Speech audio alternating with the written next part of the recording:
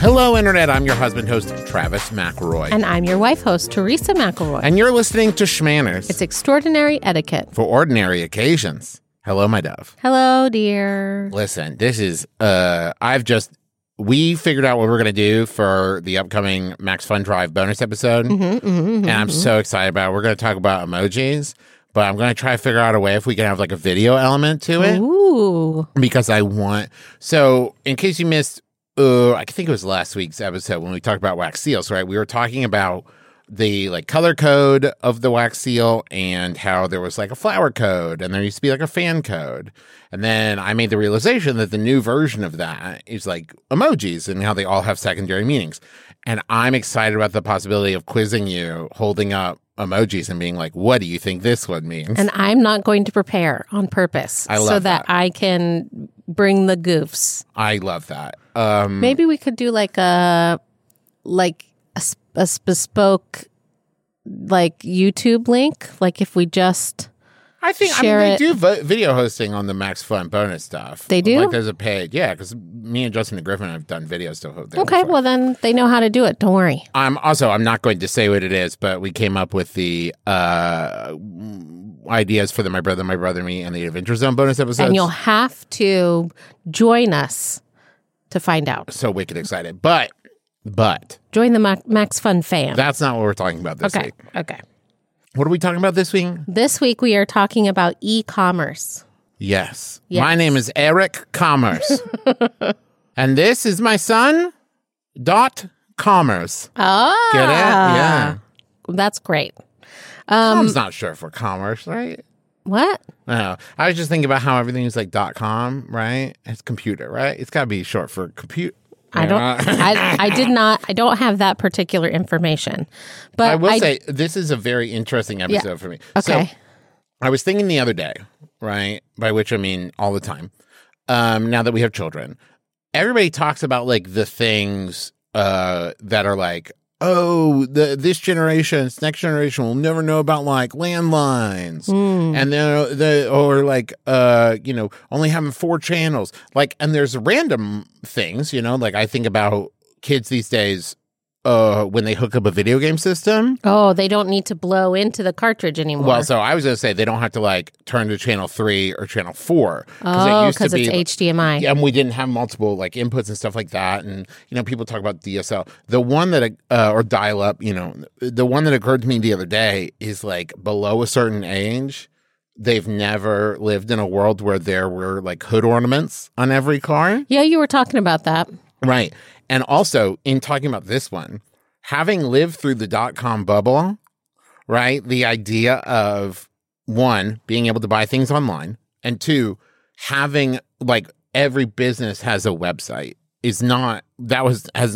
even in the days of the internet, like, throughout its entirety, that has not always been true, right? This idea of, like, if you don't have a website, what are you doing?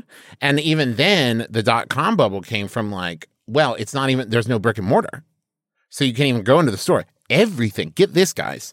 You can go on your computer and shop on your computer, and then they send it to you. What? Yeah, I know, right?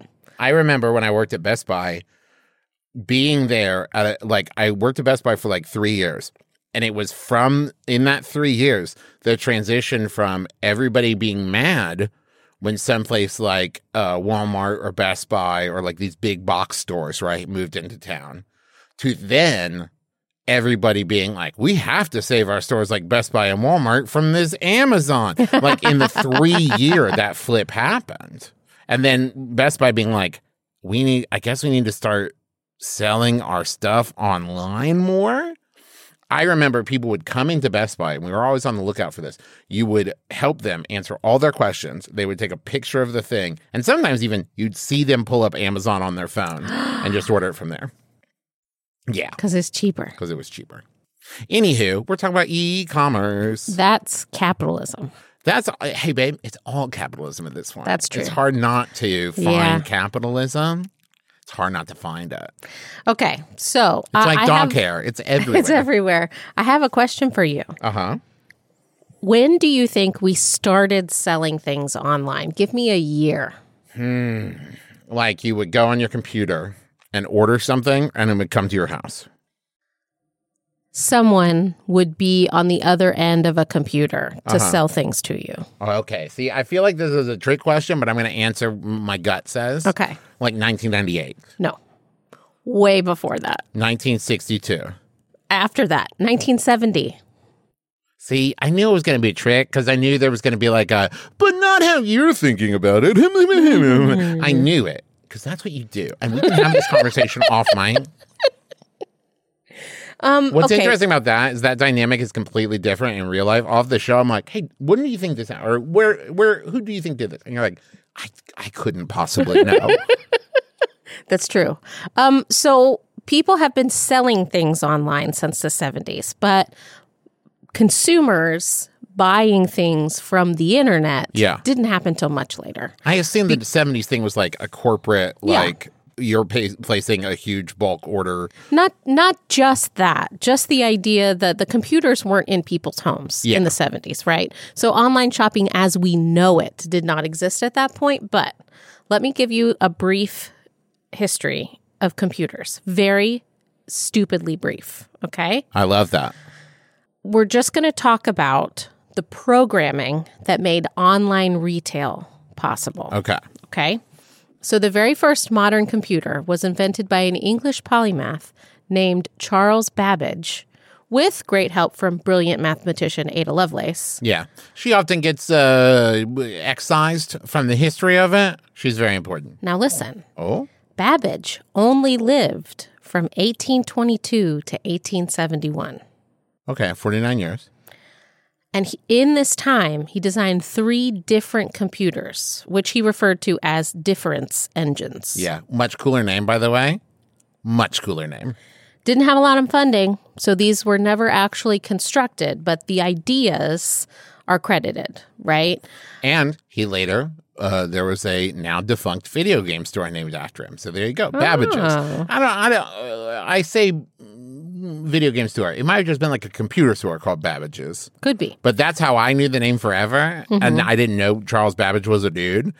So I did not know why it was called Babbage's. And then there was just one in the and I just always thought it sounded like cabbages. Which sound like computers? I have no idea. I didn't even go that further. I think I was like 8 years old and I was like, yeah, cabbages. Whatever. But when people think of computers, what they think of is the Colossus, which was shown to be working as early as 1944. That's the one where it's like as big as a football field or whatever, right? Kind of, right? So the Colossus 2, which was the second prototype, worked just in time for the Normandy landings on D-Day. Uh-huh. And 10 Colossi were in use by the end of the war, and an 11th was being commissioned, right? So, like, we're talking about huge machines. Yeah. This is where you think about that they took up so much room, right? And the machines allowed the Allies to obtain a vast amount of high-level military intelligence, right? So it wasn't just that they were computing, like computations. Sure. They were storage as well for data, right? Yeah.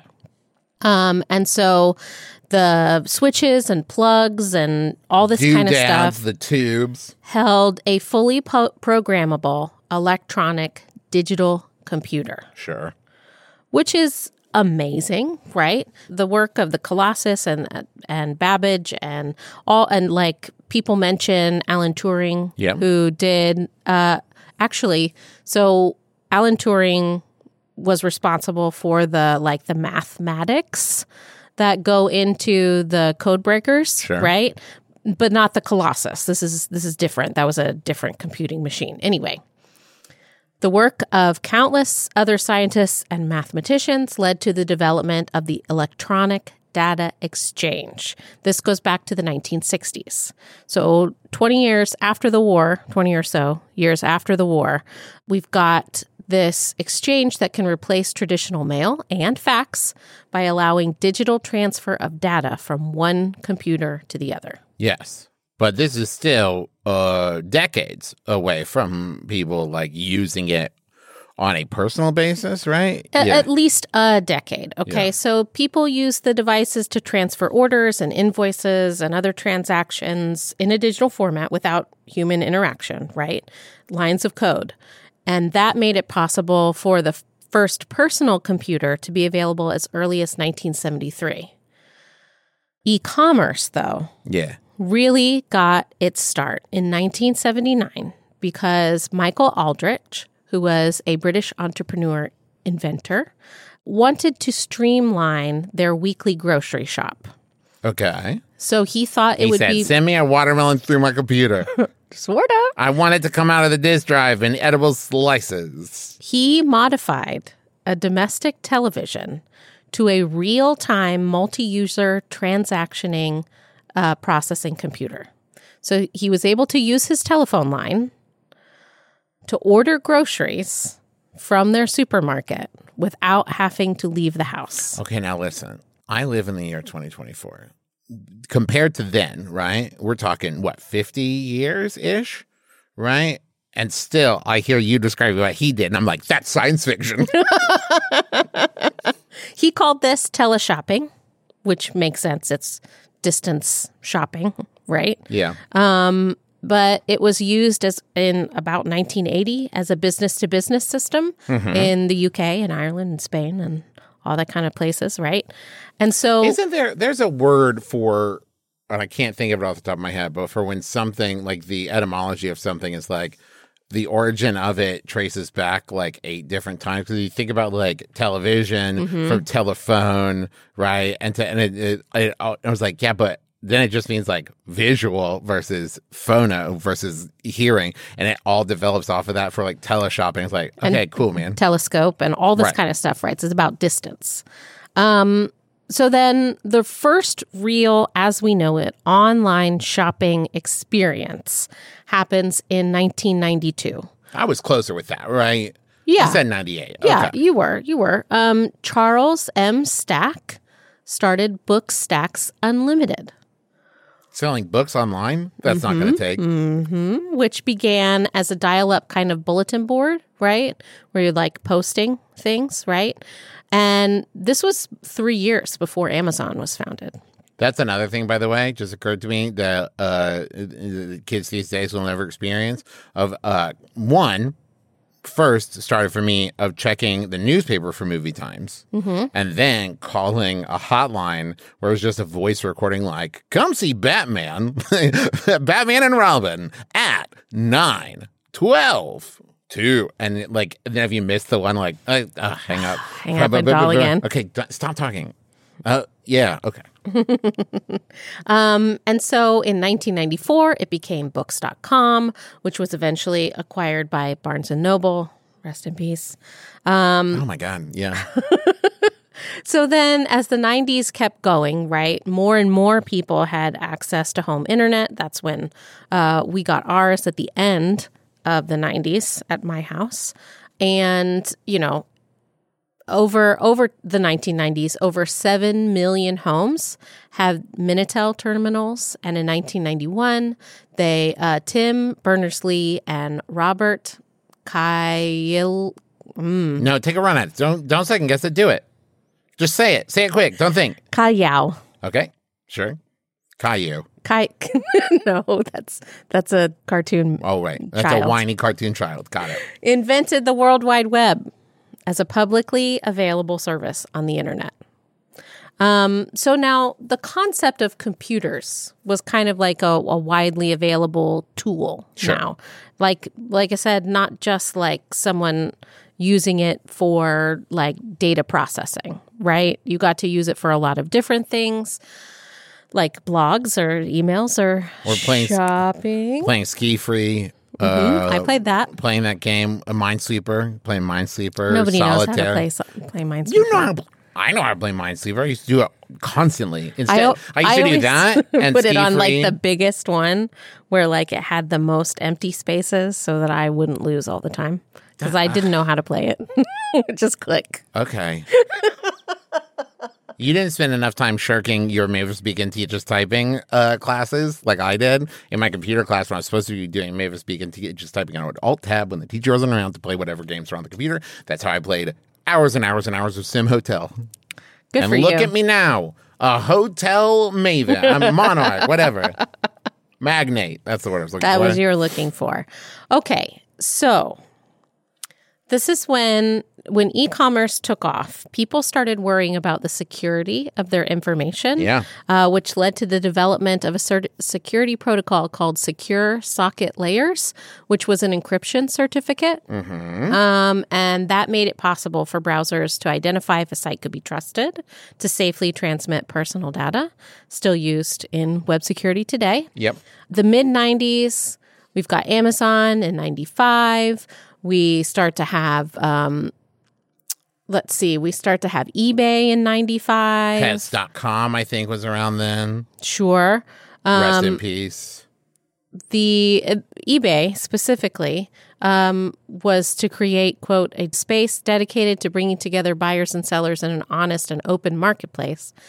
There was a rumor for a long time that eBay was started to help find Pez dispensers. That's not true. How oddly specific, if anything, I would have guessed Beanie Babies. Oh, really? Wasn't that was about the same time, right? I associate like eBay and Beanie Babies very closely in my brain. If one did not beget the other, I would eat my hat. Right? This idea of like collectible, I'm going to get, because especially at the time, so eBay represented this idea of, there were people like my dad, right?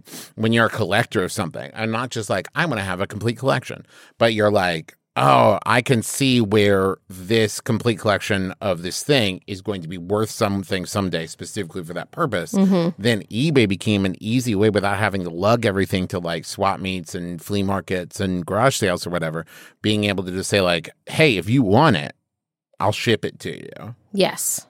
The first sale on eBay was a broken laser pointer to a Canadian man named Mark Fraser in 1995. Mark?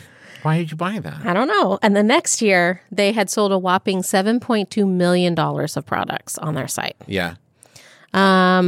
September of 1997, eBay is official, right? Because before that, it was called Auction Web. Which, if we're being honest, makes a lot more sense. I think it's bay like you're opening up, I don't know, the loading bay or whatever and throwing stuff out. I eBay. don't know what that comes from, but Auction Web makes more sense to me as well. E-auction, that's a little clunky. Eaction. Nope. That's not it. I don't know. I don't know. And now, as late as 2019, the site reported a gross merchandise sale of over $4.97 billion globally. Now we have Etsy and Craigslist and Poshmark and, Facebook Marketplace and a million tiny stores. Anybody with a website these days feels like you can potentially sell with the right kind of software on the site, right? We've mentioned several in the way that we do our ads. Correct. Right? Here are some etiquette tips to remember. I would love to hear them, but first, how about a word from another Max Fun show?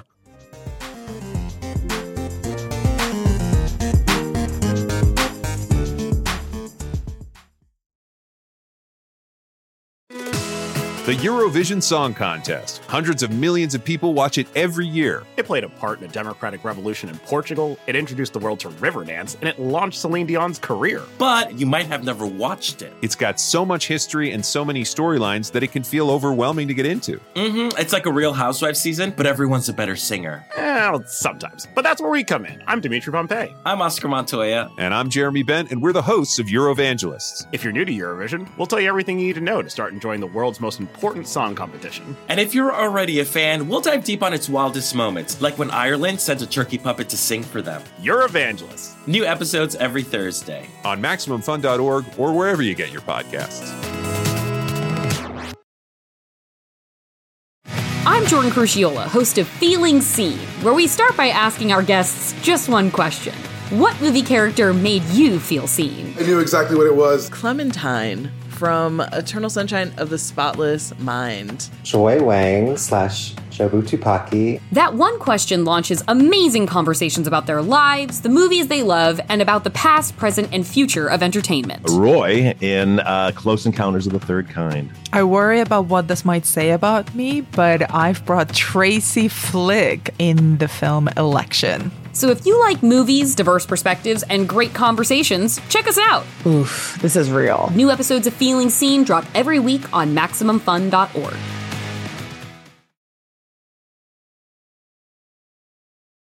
Okay. Etiquette. Tip. Etiquette. Etiquette. E to E. Electronic etiquette. And, buyers and sellers. Beware. Yes. Oh. Yes. It's an I didn't mean to make it. interaction. I'm sorry. That sounded like I was threatening you guys at home. You want to sell and buy on the internet? I'm coming for you. It's an interaction. So you want to be fair and courteous from both ends, right? First, let's talk seller etiquette.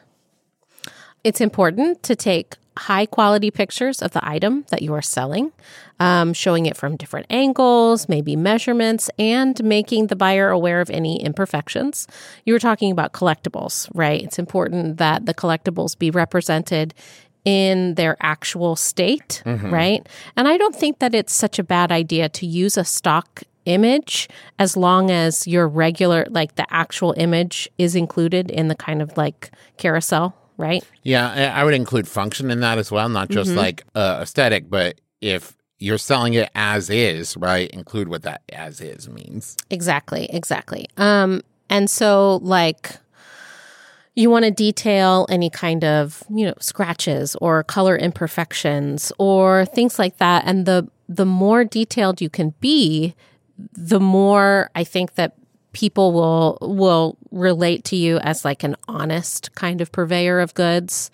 And that gets you, in turn, better reviews. It makes your business go better. And you get return business. Like, that's the number one thing in any commerce thing. Return business, too. You need returns. So I don't think that it's necessary. I mean, not returns like people sending stuff back. You get what I mean. Right.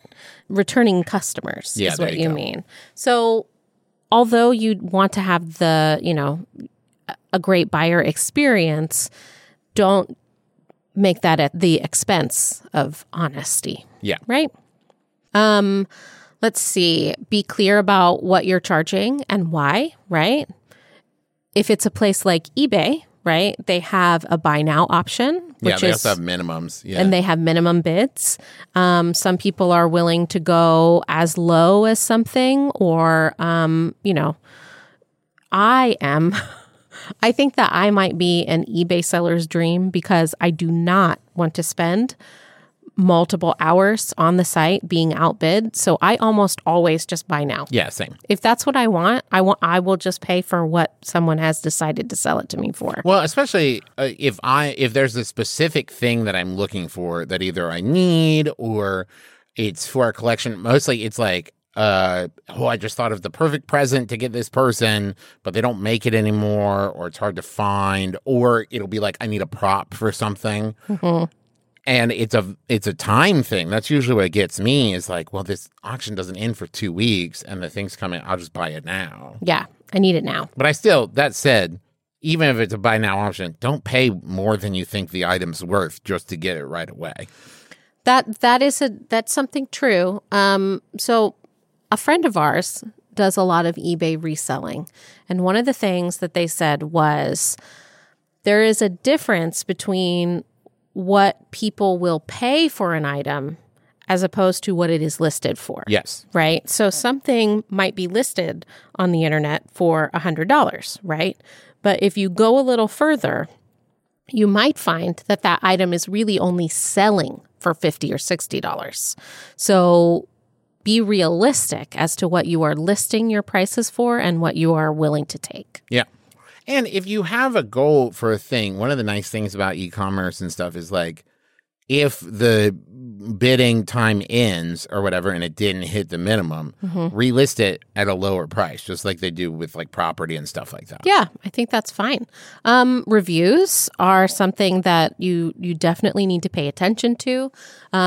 Sites that have the ability for people to leave reviews are often, more profitable because I want to be able to read how much people like something and what they use it for, and maybe the things that like maybe are not quite so good but aren't like the seller's fault, right? Yeah. I want to be able to read about that stuff, and if I can't find something that's reviewed, I'm not going to get it. Yeah, this is overall, it's a good rule for e-commerce is one of the things that you're losing is that in-person, go pick it up off the shelf, turn it over, look at it, right, hold it in your hands.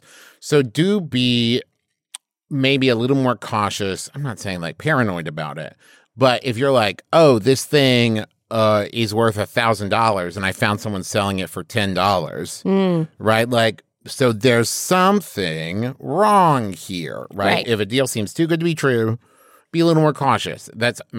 Sometimes like the listings of things will be like 18 paragraphs long. And in the last paragraph, it's like, oh, by the way, it doesn't work or whatever, and you're like, okay. Because then you buy it and you try to turn it like, I did say it didn't work. I'm like, where? Well, I'll talk about that. That's from the buyer point of view. But from the seller point of view, every once in a while, you might get a bad review. If you get a bad review, I think that there are a couple steps that you can take. You can reach out to the person that left it, see if there's any way that you can rectify the situation. If they refuse to take it down or if someone asks about it, it's important to be honest about what happened. You can be diplomatic and let them know that, like, I said in the description that it had imperfections. The buyer was disappointed about the imperfections because they didn't read the description, right? Yeah. That's another thing that I want to talk about a little later. I would also say along those lines, if you're a seller, especially on something like Craigslist or Facebook Marketplace or something like that, being clear about, like, for example, if you are not willing to deliver, if it's like you have to come pick it up, right? Know that, say that in the listing. Because if I was a buyer and it didn't say that, right, and I was like, yeah, great, let's talk about how the best way you can get it to me. And they're like, well, you have to pick it up. And I'm like, well, but you didn't. We've gotten so far down the negotiation line and you've never said that. Yeah, and different sites have different rules about it. So, like, make sure that, the posting is correct and do what you say you're going to be able to do. Same thing with how you handle shipping. eBay has its own rules about shipping. Facebook Marketplace might have a different rule. A lot of the shipping stuff, for example, like I said, our friend who's a reseller, they said that be familiar with shipping and the platform rules because 11 ounces is shipped differently than a pound, right? And sellers have to also figure in the cost of, like, the boxes and the packing and all that kind of stuff. And especially if it's something fragile and you have to do like insurance or special packaging or anything like that. And they don't control, like, the post office, right? So there's like expedited shipping, which is so many days, and ground shipping, which is so many days. So, like, especially if you're buying something internationally and it's like shipping to you from like Australia, it's going to take a little while to get to you. Right. And all of that stuff, the more transparency that you have with your buyers, the better, right? Also, as a seller, you need to make sure that you figured out what's your stance on holds for items? What's your stance on paying in installments? What's your stance on, like, is it a first come, first serve, right? Or are you, like, for example, on eBay, don't have a buy it now option if you don't want people to buy it for what you've listed for. If you want the auction to happen, don't place it as a buy it now, right? You need to figure all this stuff up. The buyer etiquette. Yes. Don't string someone along. curiosity is not enough to pay the bills, right? So if you have a question about what you are looking at, make sure that you are ready to buy, right? Contingent on the answer, right? But it's a waste of everybody's time if you just want to learn about the object instead of how you can purchase it. How do you feel about in this of like making a counter offer on a listed price? I think it depends on the site, right? I think that's the purchase. That's like the point of eBay. Yeah. Right. But Etsy, I think, is different because it's usually like smaller sellers or they're handmade items a lot more often. I mean, you can sell handmade items on eBay. But I think that because the platform is different, people don't expect that to really happen. Yeah. You know what I mean? Well, especially I think it's different at Etsy. There's a lot to go deeper into Etsy because it used to be all like handmade or people creating it themselves, and now drop shipping has gotten into it. But if somebody is like, I made this, I know how much work went into it, I know how much the materials cost, this is how much I'm charging for it, versus like I'm reselling an antique or something on like Craigslist and I'm charging $150 and you're like, I can do $125. That's different, right? Absolutely. I do think that if it comes to Craigslist or something like that and you want to make a counteroffer, one, use your best judgment to not be offensive, right? If they're like, I would like 500 and you're like, I'll give you $20, right? Like, why would they do that? But also, if you're like, they're charging 500 and you're like, I'll give you 450 and they're like, the price is 500. You got to respect that. That's the answer, right? The next thing, read through the whole post. Yep. Do you have questions about the condition of the item? Probably it's in the post. Do you have questions about the measurements, the dimensions? Probably in the post. Questions about when the seller is available for messaging? Probably in the post. All of that stuff, you need to do your own due diligence and read the whole posting, right? Again, our friend the reseller said that a lot of questions that they get through their message app through their sites that they use are all answerable in the post. I would also say two, let me be your dad for a moment and give you some cautions. One, especially if it's a site like eBay or Etsy or something where it has a built-in like purchasing, engine in the thing or purchasing abilities in the platform. If somebody says like, oh, actually, could you just like PayPal me or, I'd prefer if we, thank you, but instead of doing it through eBay, let me charge you through this thing.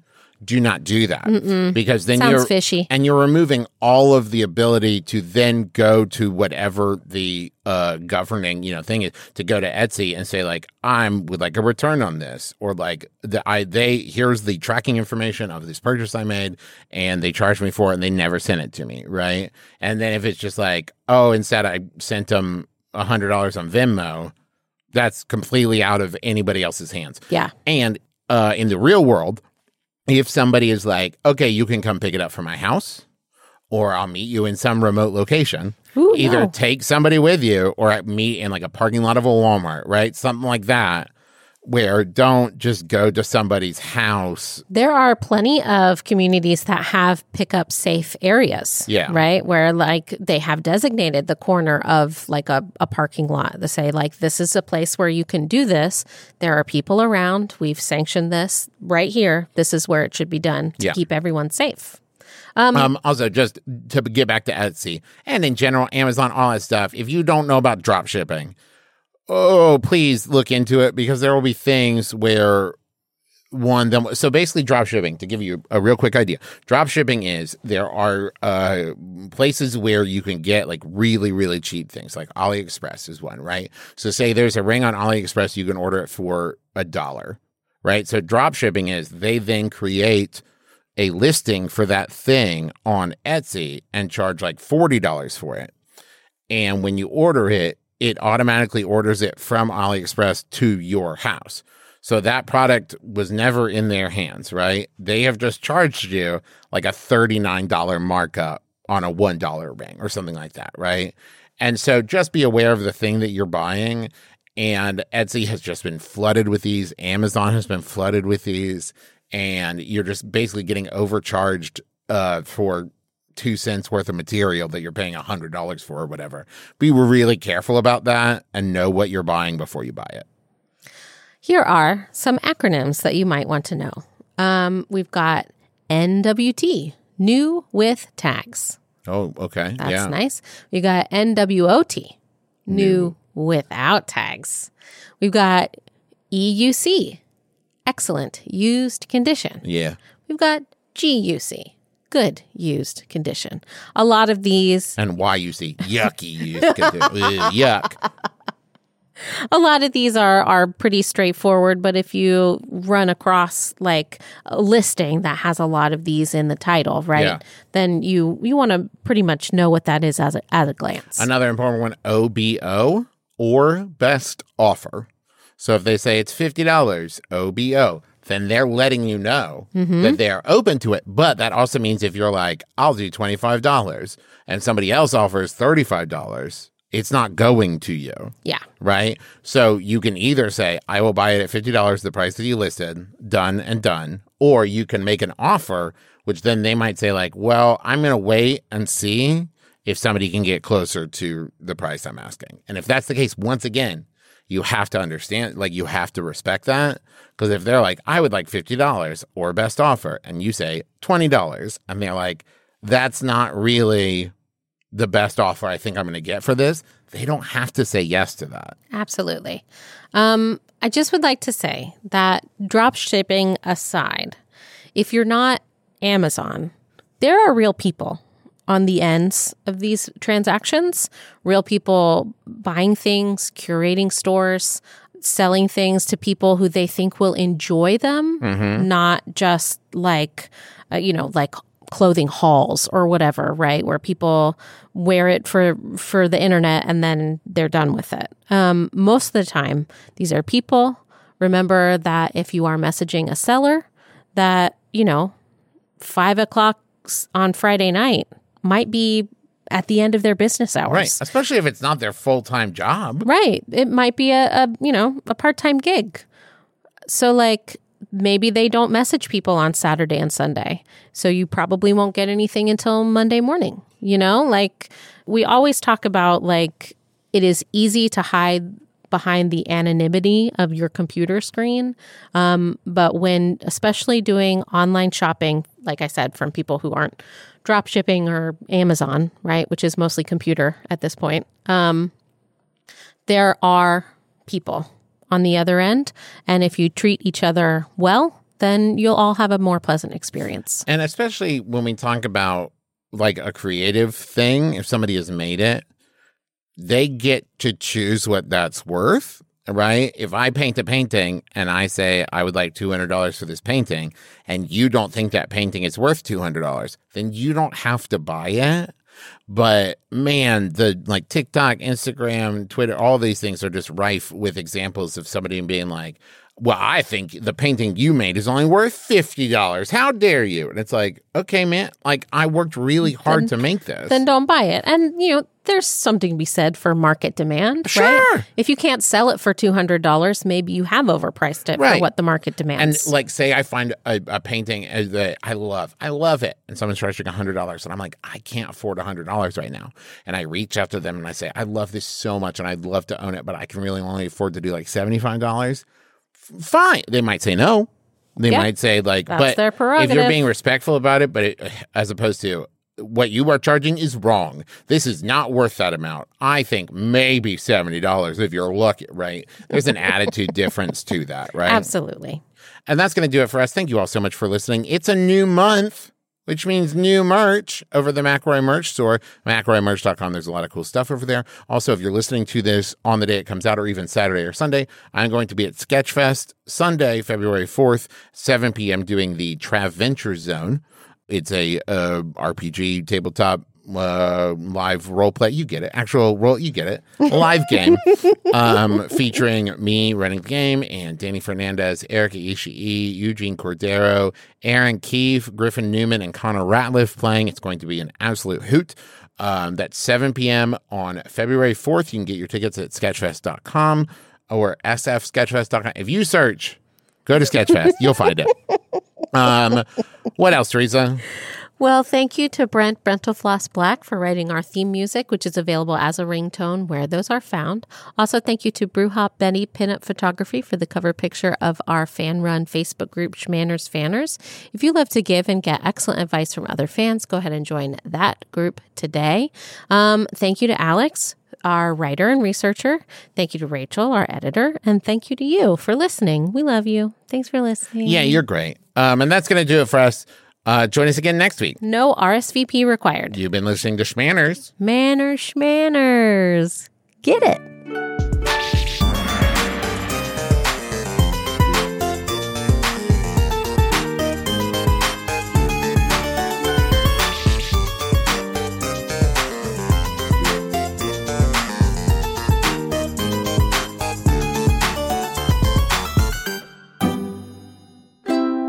Maximum Fun, a worker-owned network of artist-owned shows. Supported directly by you.